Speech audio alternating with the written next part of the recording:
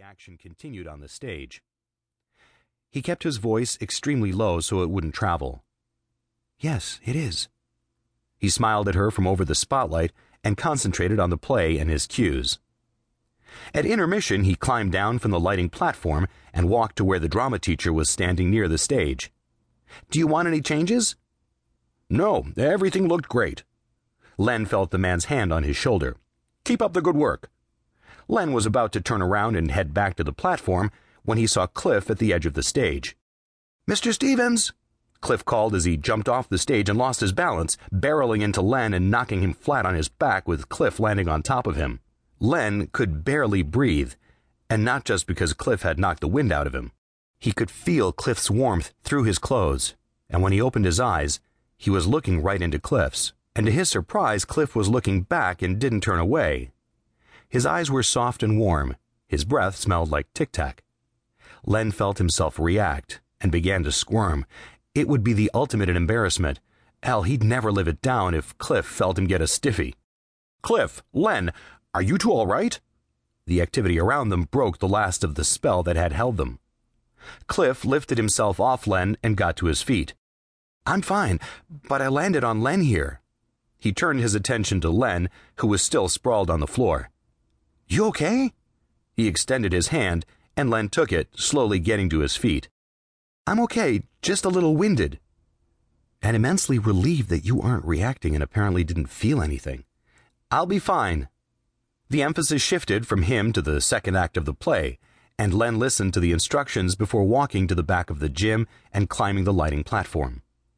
Ruby stood and met him as he took his place by the light. "Are you okay?" "Yeah, I'm fine." "Okay, boys and girls, let's run through the second act." The ceiling lights dimmed, and Len turned on the spotlight, trying to concentrate on the stage. His mind, however, was definitely elsewhere. Cliff Lawton. He'd actually felt Cliff Lawton's body on top of his. Granted, Cliff had fallen, but that didn't really seem to matter one bit to his active imagination and hormone-crazed body. It reacted with gusto, but luckily it was dark and no one could see him except Ruby, whose attention was glued to the stage. He let his mind wander for a minute, but then stopped himself as the guilt kicked in. "I shouldn't be having thoughts like this. I just can't." Ruby turned her attention from the stage. "What did you say?" Len shook his head, and she turned back to the rehearsal.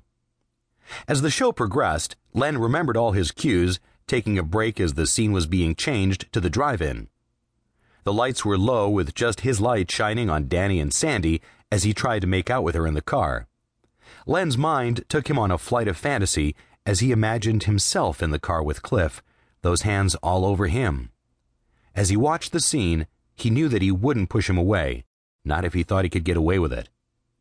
He almost missed his next cue and had to quickly change the filters and adjust the light, but he made it just in time. That near miss kept his mind sharp for the rest of the rehearsal, and everything went smoothly. At the end of the rehearsal, Len turned off the light and let it cool before helping Ruby off the platform. Everyone was gathered around the stage, talking animatedly, the excitement in their voices plain to hear. "Len!" He turned and saw Cliff striding his way. Len stopped and waited for him to approach.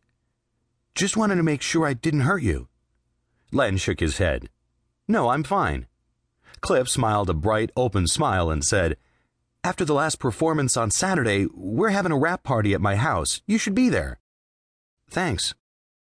Cliff just stood there, and Len wondered if he had more he wanted to say. The silence started to grow uncomfortable. "I'll plan on it," Len added. "Good." Cliff hesitated again. "Good." Cliff shoved his hands into his pockets. Whatever Cliff was about to say was cut off as Sheila swished in and grabbed Cliff's arm. "There you are. I'm ready to go, and you were going to give me a ride home." She basically ignored Len and pulled Cliff to where some of her friends were waiting. Len saw Cliff turn his head briefly back toward him, and then he was gone. "You know Cliff Lawton?" Ruby asked as she came up behind him. "Too bad that bitch Sheila's got her claws in him." Len turned around, surprised at the language. "Well, she is," Ruby continued, "and he's too nice to tell her to get lost. Maybe you should introduce us."